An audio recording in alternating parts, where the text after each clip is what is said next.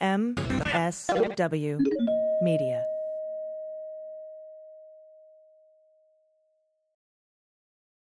Thanks to Medcline for supporting Cleanup on Aisle 45. If you suffer from shoulder pain or nighttime acid reflux or both, then Medcline is right for you. Get 20% off and a better night's sleep today at medcline.com/cleanup.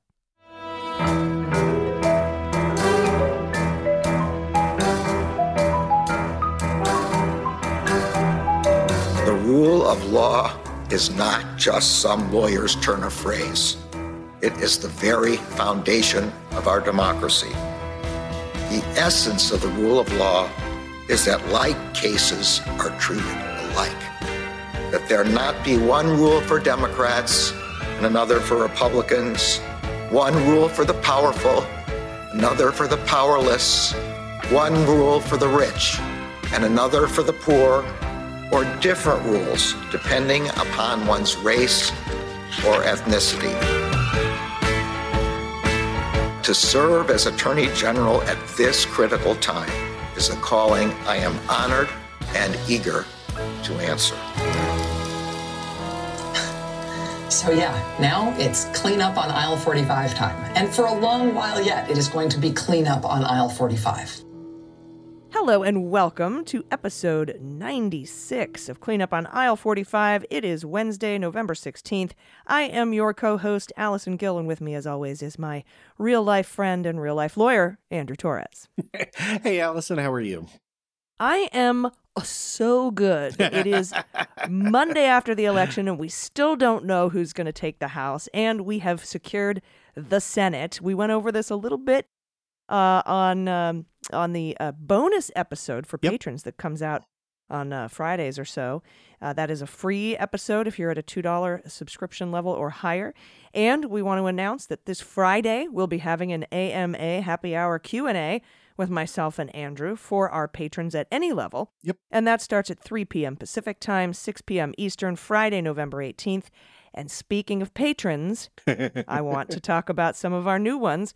We have PDC Bart, Andrew Green, Kai, J. Rock the Vote, Karen Reynolds, Eric Bourne, Will Gunther, Michael Jesh, Hi, I'm White Lady, Michelle Michelle Booker, J.O., Linda McGuire, Judge Cannon has small bulge provision energy, and always take the voting advice from a podcast. Yeah, put a pin in that one. I also want to thank D. Louise, Veterinary for America 2024, Jill McCaffrey, Adam Grokowski, Caitlin. I know there won't be a Texas live show, but I can dream. Hey, that's not out of the range of possibilities. Chris Bush, Andrew Quinn, Judy Myers, Troy A. Hill, Andrew Philpott, John Bragg, Stephen Vining, Elon Musk, parenthesis parody account, and parenthesis, Julie Bonitz, and Pastor of Muppets, which is a terrific spoonerism there. I love it. I love it. And we have a whole other list of patrons to thank and the second part of the show, and we'll get to that. Yep. Andrew, we've got a huge show today. I want to talk a little bit about the election. We can do a victory dance. We can do some Snoopy dances. And we're going to talk about what's going on over in the Judge Dearie special master case with a couple of back and forth filings between Trump and the Department of Justice. And we're going to talk about, we have a few other quick stories to bring up. But where are we now? Where do we stand in this blue wall? I'm calling it the blue wall. Of elections. So always fun recording this on a Monday to air on a Wednesday, and who knows what the landscape will look like by then. But I think we have clarity. Democrats can't take their foot off the gas in the Georgia Senate runoff. We've got to get Raphael Warnock back out there. But that will give us 51 votes in the Senate. Something people aren't talking about that I don't understand, which is weird, which is when you have a split 50-50 Senate, you have to enter into a special resolution in order to agree on how you're going to split power, right? And that happened at the beginning of the last Senate. And so having 51 votes means you don't have to do that. Means all of these Senate committees will have majority Democrats, not a 50-50 split between Democrats and Republicans. There's no special agreement needed. It's really, really a good thing to get to 51 votes above and beyond kind of the the Joe Manchin issue. So yeah, we don't have to dick around with Mitch McConnell for a few months trying to set up our fucking committees. And that also gives us full subpoena power. Yep. And it secures that seat as blue for the next 6 years, which is very important because 2024, the Senate map is not as Democratic friendly as it was for us in 2022 in this election, which we just found out on Saturday night with announcing the winner of Cortez Masto in Nevada, that we now have at least 50 in the Senate. So we have captured the Senate. Again, we've held the Senate. But what's going on in the House? I think we've got like 17 races left to call. There are, but most of those races are unlikely to change, even with a significant, percentage of the vote being out. Right. So, for example, California's 27th district has not yet been called. 67% of the vote is out, and the Republican candidate in that district has an 11-point lead, right? So, look, you can take that one off your board. That will get called probably by the end of the week, but, the likelihood of making up, that's 15,000 votes seems pretty unlikely to me. So here's where we are. Bad news in that Democrats fell behind in a district they were leading, Arizona's 1st district, by this is now like 0.1%. It's 894 votes in Arizona 1. So here's what the Democrats have to do. There are 3 toss-up races, California 13, Arizona 1, Arizona 6, that are all under 0.5%. You got to sweep those. That will get you to 216 seats, plus all the others that fall into the category that I've described. And then you have to win 2 out of 6 long shots. And here's what those long shots are. California 41, California 22, Colorado 3, that's Lauren Boebert's district, California 3, California 45, and the longest of the long shots, I almost have this one off the board, New York 22, which pretty much all the votes are in the Democrat trails by 3,000 votes in that race. So now this Wednesday, I'm traveling up to Riverside to canvass and knock doors to cure ballots in California 41. That's really, really important. That district still has what looks like about a quarter of the vote out. The Republicans have a 3-point lead, but this is not an insurmountable lead, right? That's 4,000 votes. And, it is all just Riverside County. So, we don't know what the characterization of those votes are going to look like. So love that you're doing that work. Obviously, Adam Frisch has been very, very active on social media with respect to curing your ballot in Colorado's 3rd district. That is super easy. You can cure your ballot by text, right? So look out. We have signal boosted that. At this point, my best guess is probably that the Democrats are going to fall 1 to 2 votes shy of taking, of holding the House. And, you'd rather they held the House, but, to be down to the wire and for it still to maybe come in is still worth celebrating.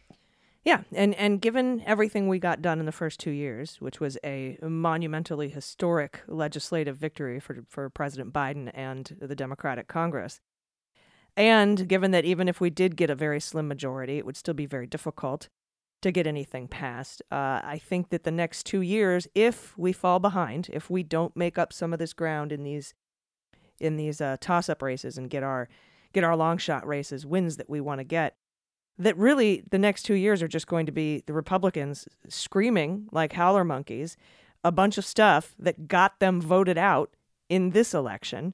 And it'll just be an absolute bloodbath. They'll be tearing each other's eyes out. It's going to be interesting to watch. So I'm more, let's see, how do I put this? I think that even if the Democrats fall short, democracy won. We flipped a bunch of state houses, which is going to be important if Moore v. Harper goes through and allows state legislatures to throw out the will of the people. We put we ousted we beat all the election deniers for Secretary of State positions, which is going to make a huge difference in 2024.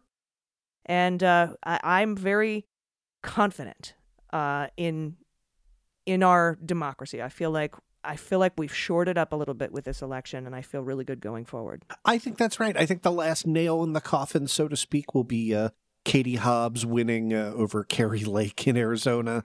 That looks like that's on track, but remains uncalled as of Monday when we're recording this. But your appraisal of the situation, I think, is just dead on, right? I think it'll be called for Katie Hobbs by the time this episode airs. Love that prediction. Hope you're right. Yeah, so do I, because Kari Lake is weird and did dangerous. you see the dangerous. SNL sketch? Yes. Cicely Strong is so good. Just perfect skewering of what a empty vessel bobblehead that Kari Lake is. So yeah.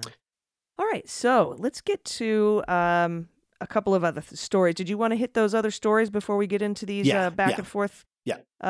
About the Trump and Judge Deary thing. So let's talk about the Fulton County, Georgia grand jury investigation, because that seems to be ramping back up. I know that probably no overt investigative steps will be taken until the runoff is over in Georgia, and I might say the same thing for the Department of Justice as well. I think a lot of people think the midterms are over. They're not really over until that runoff is finished. What can you tell us about what's going on down in Fulton County? Yeah, this comes from Anna Bauer, who writes over at Lawfare Blog, and this was on Twitter, which may or may not still be a thing by the time that this show airs. And she points out that we are in for a big week in Fulton County, Georgia. So here I'm borrowing liberally from what she said. So Tuesday, but this will have already happened, Michael Flynn scheduled to appear before a judge in Florida who will determine if he, like Lindsey Graham, should be compelled to testify before the Georgia grand jury. I cannot imagine that that's going to go well for Flynn and his idiot position, but we'll find out. She notes that Fulton prosecutors are interested in speaking with Flynn about the December 18th White House meeting at which he attended, and Sidney Powell and drunk and flatulent Rudy Giuliani. This was discussed at some length during the 1/6 public timeline. So that's going to happen on Tuesday. Thursday, tomorrow, as you're hearing this, the real fireworks, that is Lindsey Graham scheduled to testify. I believe he will. Graham he has fought this all the way up to the 11th Circuit twice and lost. And I think he will finally comply, although, you never know. He could, risk criminal prosecution, I suppose. But Graham can assert either the Fifth Amendment, or he can proceed question by question and assert that certain topics are barred by the speech and debate clause. But he's litigated that issue twice, right? And the courts have given very, very clear guidance as to what constitutes legitimate deliberation, and cajoling lawmakers in Georgia to overturn the vote does not count as such. So Lindsey going to speak before the grand jury on Thursday. Again, that will be confidential, so we won't know other than, what news reports tell us. And then finally, Friday, Fani Willis will appear before the supervising judge for the special purpose grand jury. That's Robert McBurney, and is attempting to disqualify Holly Pearson and Kimberly DeBrow as defense counsel because they represent 11 of the 16 fake electors, who met in the Denny's parking lot and certified Trump as the winner. So that's going to be really, really interesting. That is a matter of public record. So the argument is that they are, part of the problem. So, for example, the court set a hearing. Since that time, Ms. Pearson and Mr. Brow had an ex parte meeting with the court to discuss certain privileged or otherwise protected information about the representation of their clients, and then filed a response to the motion. Based on the written pleadings and the information the court has received, the court has determined that a hearing is not necessary. A written order will soon issue. That hearing is canceled. So that is breaking news. No longer, updating my earlier reporting from 5 seconds ago. The court is ready to rule on the fake electors issue, and that could come out even before this show drops. So there you go. Big news happening. If you thought either the Fulton County grand jury or the DOJ was going to indict Donald Trump, 2 days after that was never going to happen, right? But they are gearing up. This looks like final touches to me. So I would love to see that indictment come down in Georgia within 2022, and we'll find out. Yeah, and Kemp, now that the election is over, needs to go down and testify. He successfully put off his testimony until after he ran his election, which he did win. And now I'd like to discuss what's going on over in Judge Dearyland, because before we get into these filings, everyone kind of needs to understand, and I'm sure listeners know this, there is still a full appeal pending before the 11th Circuit that could moot all of this. Yep. By just overturning Judge Cannon's order for a special master, which I'm really confident that the Department of Justice will prevail because of the Chapman and Ritchie factors, which we've talked about multiple times on this show, even though Trump is now arguing that the first Ritchie factor in Chapman is not dispositive. That is the dumbest possible argument. But anyway, keep going. It's really dumb. But no, there are possibly dumber arguments. Exhibit 1, Donald Trump's filing in the court with regard to the special master, who is saying, as a defense, much like the Karnak declassification thing where you just with your mind can declassify documents. Very timely Tonight Show with Johnny Carson reference there. So they're literally arguing. For 90% of our listeners, Karnak the Magician was a bit that Johnny Carson used to do on the late night television show in the late 1970s. Anyway, keep going. I loved Karnak.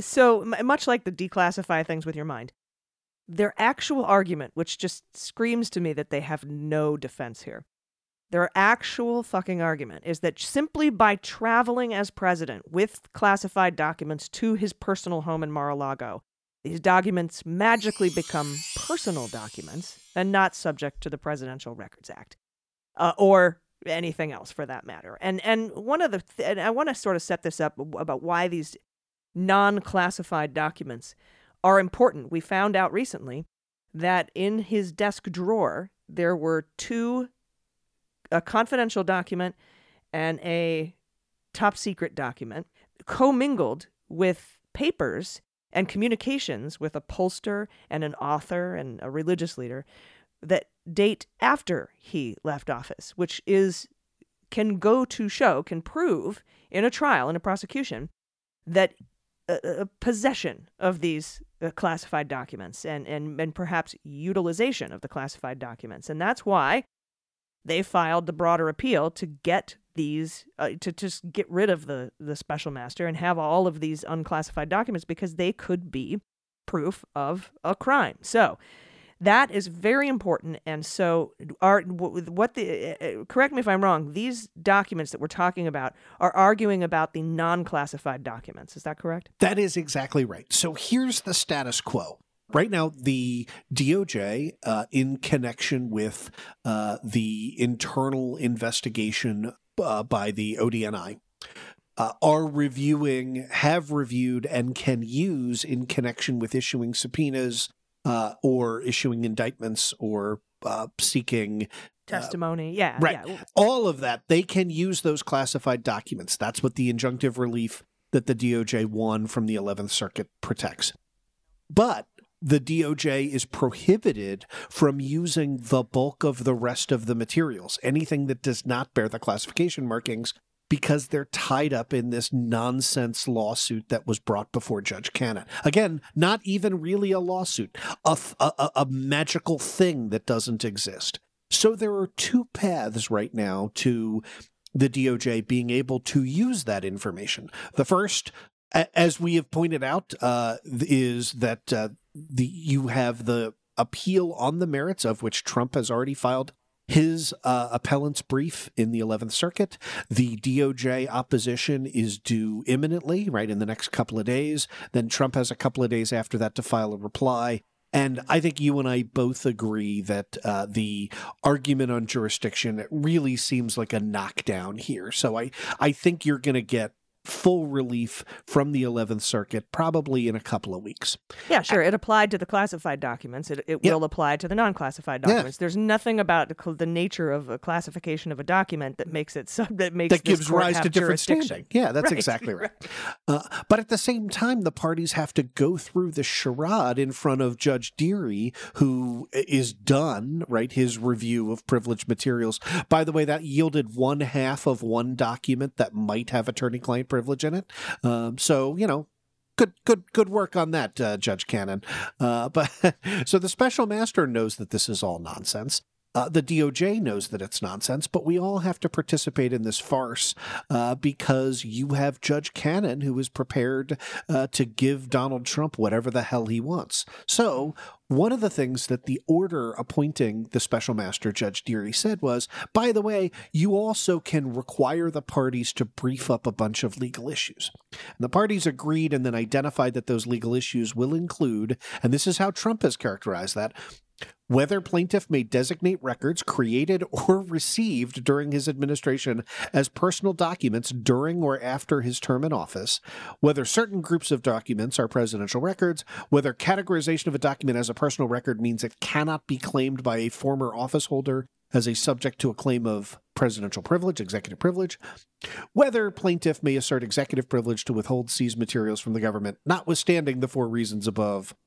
And so all of and then whether they have to file a declaration that these are all the documents, which Donald Trump will fight tooth and nail because that will concede that he has violated 18 U.S.C. 793F the minute he signs that declaration. So that's never going to happen. He will not sign that. You're talking about the verification of the inventory. Exactly right. Yeah. Which also means that he would be admitting that the FBI didn't plant any documents. Right. Yeah. So all of that would happen. So here, all of the arguments that Trump has made, it's even more ridiculous than you've said. It is that it's a 2-step process. Okay. The first argument is the president has unlimited discretion to declare anything a personal record while they are in office, and there's not a damn thing anyone can do about that. If that seems like a nonsense argument to you, congratulations. It's a nonsense argument, but it's supported by a lot of selective quotation from a decision called Judicial Watch versus NARA. And so I really wanted to get into that because that's one of the crux of their arguments is this Judicial Watch thing. They have misquotations from the Judicial Watch case, and that's all they have. Okay, so I'm going to explain what the Judicial Watch case did and why it seems a little confusing on the surface, and it certainly will be enough for Judge Eileen Cannon, Federalist Society weirdo, to show her whole ass and rule in favor of Trump on these issues, which she will. We know that's going to happen, but I'm also confident that the 11th Circuit is going to see through this bullshit for reasons that will become clear. First step is president can do whatever the hell he wants. That's what Judicial Watch says. The second step is, and by the way in which the president can make classification decisions, calling something a personal record as opposed to a presidential record, is through conduct.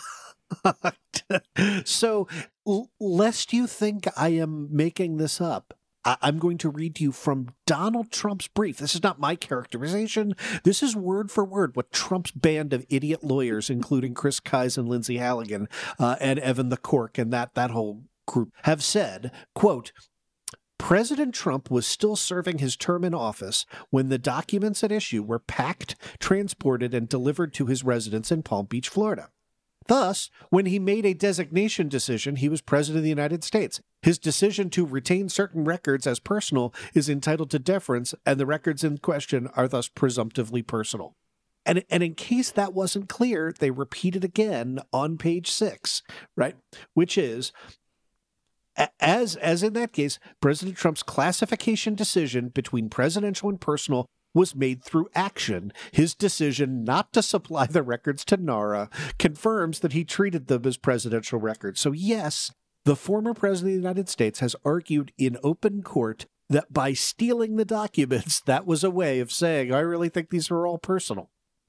I think I tweeted, well, when I robbed the bank, the fact that I brought the money to my house automatically makes it mine, so I am immune from prosecution. Yeah, that's exactly right. Step one, I get to choose what money counts as what. And step two, the act of stealing money means that I am identifying that money as personal money. It is cuckoo bananas land. And before we even get into Judicial Watch, right? And because notice, you have to maintain that fiction, because even if the president has absolute unfettered discretion to declare records personal versus presidential, which, by the way, he does not, and I will make that abundantly clear when we get to the case.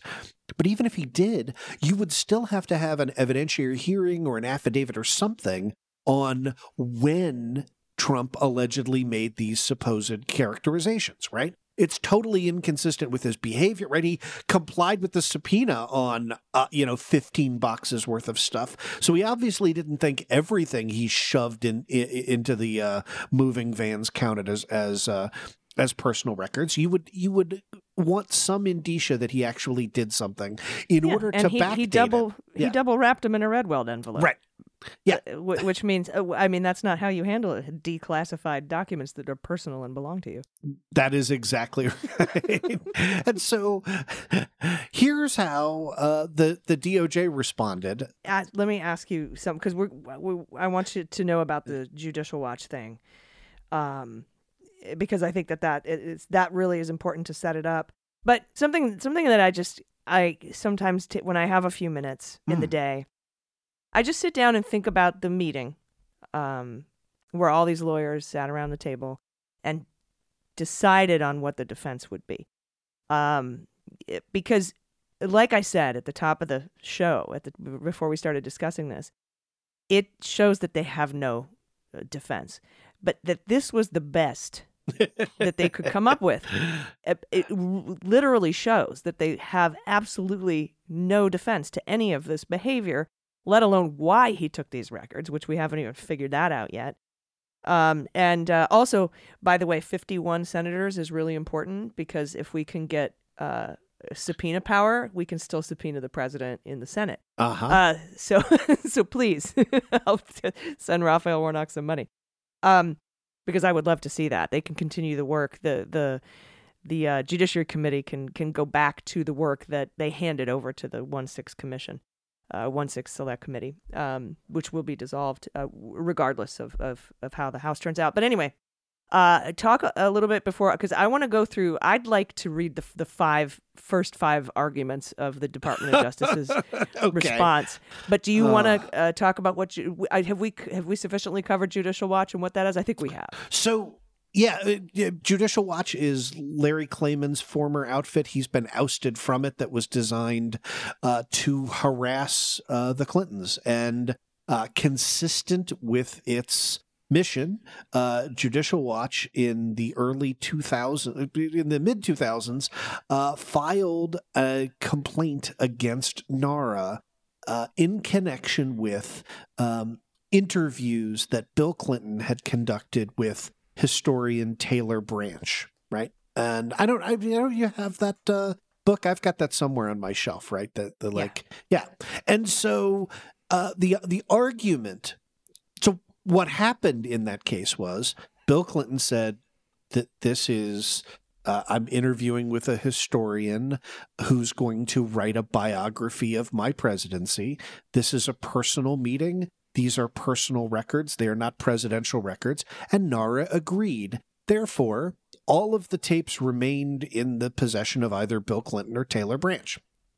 12 years later, Judicial Watch says, no, Nara, you should have classified those as presidential records, and now we want you to go get them back from Bill Clinton and reclassify them as presidential records, and then turn them over to me pursuant to a FOIA request that I filed, right? Because that's how this whole thing got started. They filed a FOIA request with Nara, and they said, give us all the background information on everything President Clinton said to Taylor Branch. And Nara was like, we don't have any of that shit. That's personal. He just took it home. So they filed a lawsuit and said, no, it is absolutely should have been presidential records under the Presidential Records Act. And one of our favorite judges, Judge Amy Berman Jackson, wrote an opinion. And the holding of the opinion is perfectly consistent with what the DOJ is now arguing. The holding of the opinion was basically like, you can't retroactively go back and force NARA to say they should have declared this as a presidential record. The Presidential Records Act gives them permissive authority. It's kind of akin to prosecutorial discretion. Right. And they asked. Clinton asked. And NARA said, sure. Yeah. It wasn't like what Trump is arguing is that Clinton could have stolen them and then they belonged to him and he shouldn't have had to talk to NARA at all. Yeah, effectively, but I'm gonna get to the part that they're relying on from that, right? So the holding of the case was that this is non-justiciable because there was no redressability of the injury that Judicial Watch says it is suffering, because the archivist and NARA have permissive authority under the statute to decide whether or not they want to declare a record, to challenge how a record is classified, and to go get and claw back documents that have been improperly taken away. And here they decided not to do that. It's 12 years later. We don't know where they are. Larry Klayman, go home. You're drunk. Okay. So that was the B part. That was section 3B of the opinion. The problem is that the A part of the opinion seems to suggest that the president's decision to declare a record personal rather than presidential cannot be challenged in court. Okay, this is dicta, right? It's not part of the holding, but there is some bad language. So I'm going to read you a little bit of that bad language right now. This is page 298 of the Judicial Watch opinion. It says, on a practical level, the possibility of judicial review raises a host of questions. If it is available, why is the Presidential Records Act entirely silent on the subject? What standard of review would apply? Would there not be a high level of deference accorded to a president's decision about which records are personal? How could a challenge to a president's classification decision be litigated without the decision-maker participating as a party to the lawsuit? And if a classification decision is reviewable, what is the statute of limitation that applies? All of that suggests that Judge Jackson was thinking that at the time a record is created, now never minding that Trump has inserted the words or received, but that at the time a record is created, the president has virtually unlimited authority to declare that a personal record, even if it's very obviously not a personal record. Now, I think that dicta is clearly wrong and was clearly wrong at the time. It has not been picked up by any other case. It certainly leads to a host of absurdities. It doesn't help Donald Trump here in any event because, again, there is absolutely no extrinsic evidence that he declared any of these records to be personal records at the time, and there's nothing to suggest the act of stealing them is itself a classification decision. That's preposterous. Okay. Well, that gets them around the whole necessity of him having to say that he did declare them anything. It just because of his actions. His actions made it so. But this does, I think, leave enough of what Judge Cannon, Federalist Society weirdo, will see as a tunnel big enough to drive a truck through to award Donald Trump what he wants here. But I do want to talk about the DOJ's argument because it's really, really good. Really but we do is. have to take a quick break. So we'll be right back with the DOJ's argument. Hey everyone, it's AG for Cleanup on Aisle 45. The Medcline Therapeutic Sleep System helps those that struggle with a good night's sleep. Medcline offers clinically proven solutions that have brought pain relief and a better night's sleep to customers like myself. If you also suffer from shoulder pain because you're a side sleeper, or nighttime acid reflux and GERD, or both, the Medcline patented pillow system is designed to cushion your body in a sleeping position that is supremely comfortable. I swear, when I first wrapped my arms around the pillow and laid down on it and put my arm through the shoulder rest thing, I instantly fell asleep. It was amazing. It's a doctor-recommended, clinically proven to provide effective natural acid reflux or shoulder pain relief and a better night's sleep. As a matter of fact, 95% of patients reported an overall improvement in sleep quality when using Medcline. Medcline sleep systems are not just foam wedges. They're true medical devices, FDA-registered, doctor-recommended, clinically proven to provide relief. The patented arm pocket allows for comfortable side sleeping the entire night. You'll be enveloped in side sleeping comfort. And sleeping on the Medcline Reflux Relief System may protect against the long-term health consequences of untreated nighttime reflux, such as Barrett's esophagus. 93% of patients reported a reduction in nighttime heartburn with Reflux Relief System from Medcline and an overall improvement in sleep quality. Right now, you can get 20% off when you go to medcline.com/cleanup. That's 20% off and a better night's sleep today at Medcline, medcline.com/cleanup. Again, 20% off at medcline.com/cleanup. Hey, everybody, welcome back. All right, second half of the show, I'm going to talk about how the DOJ responded to this Judicial Watch, and I just did it with my mind, and because I stole them, they're mine. But first, we have some more patrons to thank. So Yes, absolutely. So let's get to that. Let me pull up my little big list here. By the way, thank you to all of our patrons for being so awesome. Elizabeth Norman, Veronica Hancock, McD, Megan Sage, Gary Olson, James Stewart, Mr. Wilt, Wondrous Widget, Ryan, Katie Larimer. For $2, will Andrew or AG say, "I love the Federalist Society"? There's your answer. I just did, didn't I? Kyle Beasing, Reed Simpson, Lexi Patricia, Mira Loves Fandom, DevCon789, Rue, Tom Doherty.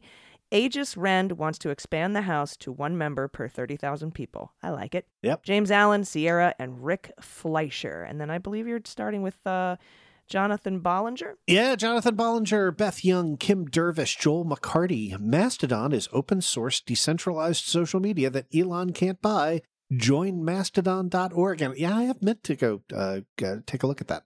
Sarah, Philip E. Copeland, Zelda Gertrude McGillicuddy, which is an unbelievable name. That's so cool. Ms. Michelle A. Morrow, Jeff Wilson, Carl Earl, Missy, Philip Zapf. Yes, Republicans do listen. Wow. Chris Ross, John Eastman, hate watching from a sock puppet account.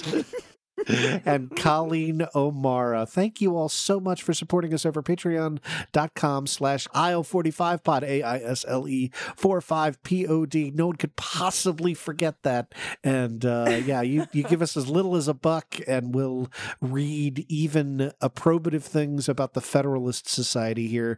You give us $2 and you get the extra weekly bonus episode. So, and this Friday at 3 p.m. Pacific, 6 p.m. Eastern, all patrons at all levels. We'll get to jump on a Zoom call with Andrew and myself. Yeah. Oh, so good. It's going to be awesome. All right. So let me dive into this DOJ response because it's great. Yeah, it really is. It's so straightforward. The parties agreed to brief 5 global issues to the special master. We know the global issues. The government's principal brief discusses each of the 5 global issues below. First, the plaintiff may not designate records qualifying as presidential records under the Presidential Records Act, 44 U.S. Code 2201, as personal records simply by saying so. Plaintiff categorizes several hundred seized records as personal based on plaintiff's reading of Judicial Watch v. National Archives and Records Administration, combined with the assertion that, quote, these are items generated during the presidency that can be possessed post-presidency and effectively deemed personal. But neither Judicial Watch nor the text of the PRA gives the plaintiff the ability to ignore the statute by removing presidential records from the White House, retaining them without authorization in a personal storage space, and then deeming them to be personal, quote unquote. Second, the plaintiff's designation of certain categories of records as personal records is inconsistent with the text of the PRA. Third, if plaintiff categorizes a document as a personal record, he cannot assert executive privilege over that document. Records are personal only if they are of a purely private or non-public character, which do not relate to or have an effect upon the carrying out of the constitutional, statutory, or other ceremonial duties of the president. By contrast, executive privilege protects presidential communications related to the performances of official duties. See U.S. v. Nixon. I love that they keep having to pull that one out. Describing the valid need for protection of communication between high government officials and those who advise and assist them in the performance of manifold duties. Seeming to recognize that a document cannot be both personal and shielded by executive privilege, the plaintiff has indicated in dozens of instances that he asserts executive privilege only if the special master rejects his assertion that a document is personal. The special master should not indulge this type of gamesmanship. Fourth, and in any event, plaintiff may not assert executive privilege or to withhold seized materials from the government. Right? That's just one of the same old arguments, and we know. Yep. Fifth, plaintiff should be required to file a declaration or affidavit regarding the government's inventory as set forth in DE 118 at 1.2. So that means sign off on our inventory, would you? And lastly, because the plaintiff has asserted attorney-client privilege only as to one document out of the 2,916 documents at issue here, and has asserted executive privilege only as to 121 documents, there's no basis to continue restricting the review and use for the other documents, the remaining 2,794. The special master should therefore recommend the court injunction as to those remaining documents. So those are their 5 main arguments. And something that I noticed was missing, that if you want to argue this under the Presidential Records Act, by the Presidential Records Act, you're supposed to fucking do that in the D.C. District Court. It's almost as if there isn't enough room for the ways in which this is wrong.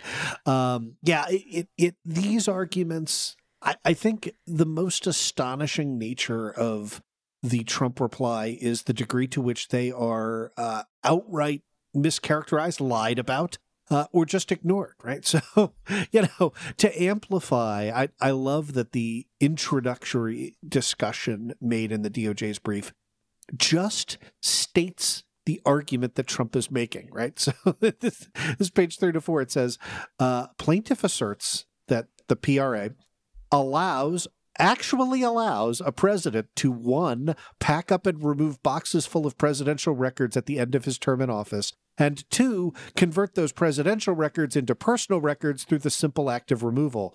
To state plaintiff's position is to refute it. Which is that's my favorite. Which is pretty fucking funny. It then goes through multiple reasons, right? Distinguishes the Judicial Watch case. But I like, of this, the last sort of sub-reason is, but even if any of this were true, plaintiff's arguments fail even under his own incorrect reading of the Presidential Records Act. Right. Rather than assert that he made any actual specific designation of any records as personal records, plaintiff claims that he made a designation decision by stealing them, right? Simply because the records at issue were packed, transported, and delivered to his residence in Palm Beach. But then it points out, it just leaves this out here, plaintiff fails to explain how, if the act of packing and removing presidential records transforms those records into personal records, some of the seized records, 69 out of 2,916 according to plaintiffs, are nevertheless still presidential records even under his own categorization scheme.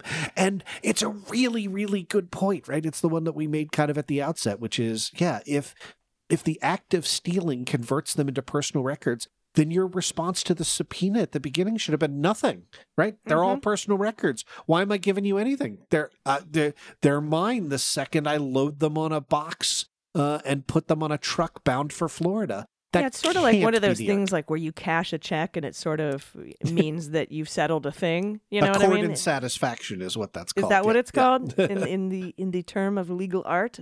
Yep. Yeah, and that's exactly what it was. Like you should have said that you didn't file a lawsuit against the subpoena, arguing that the documents were yours or that the records were declassified. You wrapped them in an envelope and handed them over, dude. I'm sorry.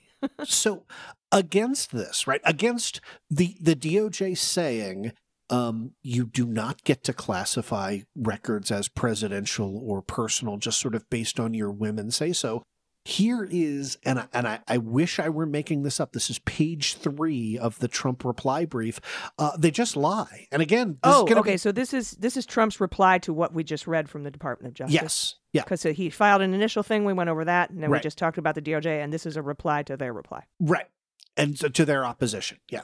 And so that's the way that these documents are called when you have a briefing schedule. So you have the main brief that argues for something. You have the opposition filed by the other party, and then the initial filer, because they bear the burden of proof, gets to file a reply that responds to the opposition. So little technical language there. So in Trump's reply, they just lie. They say, the answer to the first question is exceedingly clear. Under the Presidential Records Act, the responsibility for designating documents as personal is left solely to the president, citation to Judicial Watch. And then, hoping that Judge Cannon just doesn't read the DOJ's briefs, which may be the case, they write, and I'm going to read this word for word, the government agrees with this interpretation, acknowledging that under Judicial Watch, the president is responsible for document designations during his term of office, then cites back to the very portions of the brief at page 5 to 6 that you just and I just read from, which very clearly do not agree. I mean, just what a fucking unbelievable. If anybody did this, if any lawyer did this in any normal court in front of a normal judge, you would get called in and upbraided. I don't care how much they agree with you politically. That will not happen here because Judge Eileen Cannon, Federalist Society weirdo, is not a real judge. She's just a put and paid for Federalist Society and Trump personal hack. That is also supported by a footnote 1, which they lie in the footnotes. They do. I was just going to bring that up. I was like, go ahead. and then they reference another lie. Yeah. In the footnote where they say the government agrees with us, and then they footnote it here. Guidance from archivist David Ferriero aligns with this interpretation. See National Archives and Records Administration Guidance on Presidential Records 2020. Blah, blah, blah. The National Archives Records Administration, quote, the Presidential Records Act places responsibility for the custody and management of incumbent presidential records with the president. That is not what that says. That is not what that says at all. They will later use that to say that it applies not only to records created during his term of office, which classification decisions do apply to that, but created or received, and the way in which they get around the or received is just by adding those words in, right? Right, exactly. Because you read this as part of the existing issues. It is impossible to square the idea that something can be a personal record for purposes of the Presidential Records Act that is created wholly unrelated to the performance of your official duties, and yet be subject to executive privilege, which is the advice you get as president in the performance of your official duties, right? And I think that DOJ has done really a masterful job of highlighting that. The F. POTUS's argument is, well, I can argue in the alternative, and that's true in some sense, right? Like when you are responding to an initial complaint, for example, and I say, Allison, you trespassed onto my property and then you stole my stuff and now I want my stuff back. You can argue that in the alternative, right? At the answer phase, you can say, I was never on your property. In the alternative, if I was ever on your property, it's because you invited me. And even if I was ever on your property, I never took any of your stuff. And even if I ever was on your property and took any of your stuff, it's because you gave it to me, right? And those 4 positions are inconsistent at the outset. But we respect the right of litigants at the very beginning. To set up. But once the facts have come in, you can't say simultaneously, I believe this record, because you are making an affirmative declaration here. You've moved to get these documents back. You've said this document belongs to me personally because it does not relate to the performance of my job. You cannot also simultaneously maintain that it absolutely relates to the performance of my job, and that's why you can't have it. That is madness. Yeah, it is. But for procedural, I have procedural questions here. Yeah. These aren't pleadings to Dearie. These are pleadings to, or briefings to Judge Cannon. No, they are briefings to Dearie that the party then also filed on the main docket, which is how we have that. So who renders a decision here? Dearie or Cannon, or both? So Dearie will render a decision. Dearie's decision will, of course, favor the DOJ, and then Judge Eileen Cannon will immediately come in and substitute her own judgment and save Donald Trump from the indignity of, having to actually verify the stuff that, and having to, actually, move forward. But I can't let it go unremarked that at the end of the day, the argument that is seriously being made here is, this is my personal stuff, and therefore you have to give it back, even though you acquired it via a lawful search warrant. And the reason for that is search warrants take people's personal stuff all the fucking time. And this is basically what the DOJ says at the bottom of page 6 in their opposition. They say, to state the obvious. Again, I love the fact that they are talking to Judge Cannon as if she is a not very bright child, because that's how you have to speak to this woman. To state the obvious, law enforcement officials conduct judicially authorized searches to seize evidence of crimes. That evidence may frequently consist of personal effects, including personal papers. That's why the government usually must obtain a warrant before conducting a search and seizure, as occurred here. Nothing in the law prohibits the government from using documents recovered in a search if they are, quote, personal, and plaintiff offers no authority suggesting otherwise. I love it. It just is. It's completely bonkers. The idea that that you've somehow engineered the right to obstruct an ongoing criminal investigation is this deserves more attention as to just how bad it is. It deserves to have the ridiculous cadre of lawyers that are defending Donald Trump on this to become just as infamous as Sidney Powell and that group. And yeah, that's Jim Trusty. We've called him out before. Chris Kise and Evan the Corcoran, not to mention a local, spackle lawyer, Lindsay Halligan. Spackle lawyer. These people are making arguments that they know are legally indefensible, and they're doing it in the service of authoritarianism and or to collect a paycheck, and it's gross, and we should call them out. And they're lying and saying that the government agrees with them, and that the National Archivist agrees with their absolutely they do not legal thing. And I have to wonder, Andrew, if the Department of Justice is looking at they write their opposition, and then maybe they sit down and redline some of the bigger words that are difficult to understand for Cannon, because they know she'll be an audience to this, to these filings. So procedurally, to kind of wrap this up in a bow. So Dearie's going to make a decision, then Cannon can step in and overturn it. If she does that, I'm assuming they can appeal up to the 11th Circuit. Yeah, they'll have to get that certified as an interlocutory order unless that contains injunctive relief again, which is what happened the last time.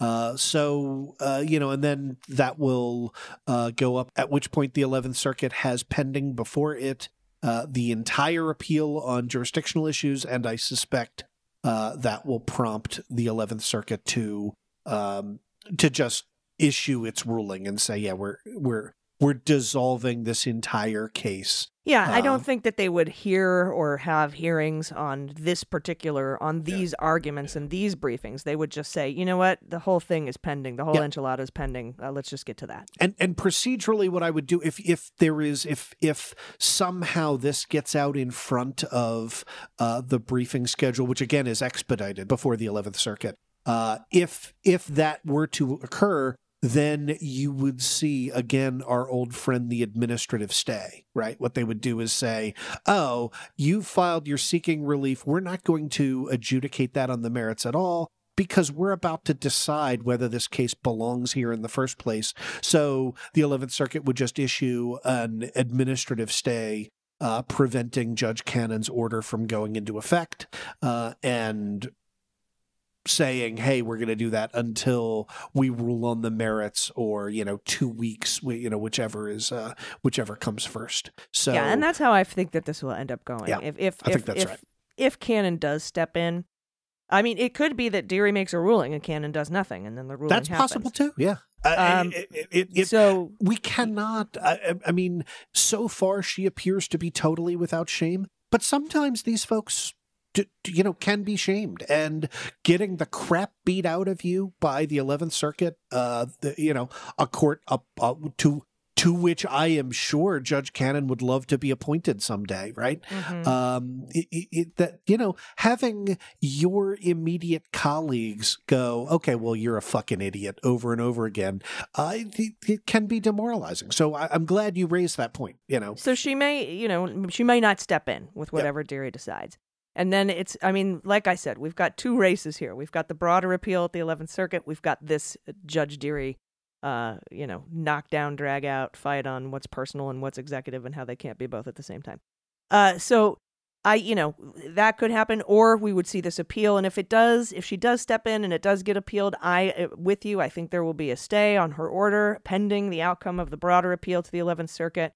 And I think that would probably clear these documents to be handed back over to the Department of Justice, or they have them to be able to be used in their criminal investigation. And of course, there would be a emergency motion for stay to the Supreme Court, which would get shot down again. I'm convinced. So that might be the fastest resolution that we have to this whole thing, is the 11th Circuit's broader appeal decision. And there you have it. Well, that is Cleanup on Aisle 45 for Wednesday, November 16th. We will see patrons on Friday, 3 Pacific, 6 Eastern, for an AMA Q&A happy hour mocktail cocktail shindig. So we'll see you there, and then we will also be putting out that second bonus episode for our $2 patrons. Thank you very much. We love you. You make this show possible. I have been Allison Gill. I'm Andrew Torres. And this is Cleanup on Aisle 45.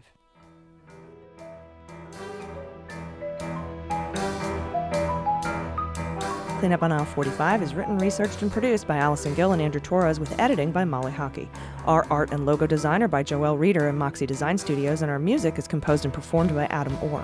Cleanup on Aisle 45 is a proud member of the MSW Media Network, a collection of creator-owned podcasts dedicated to news, politics, and justice. For more information, visit mswmedia.com.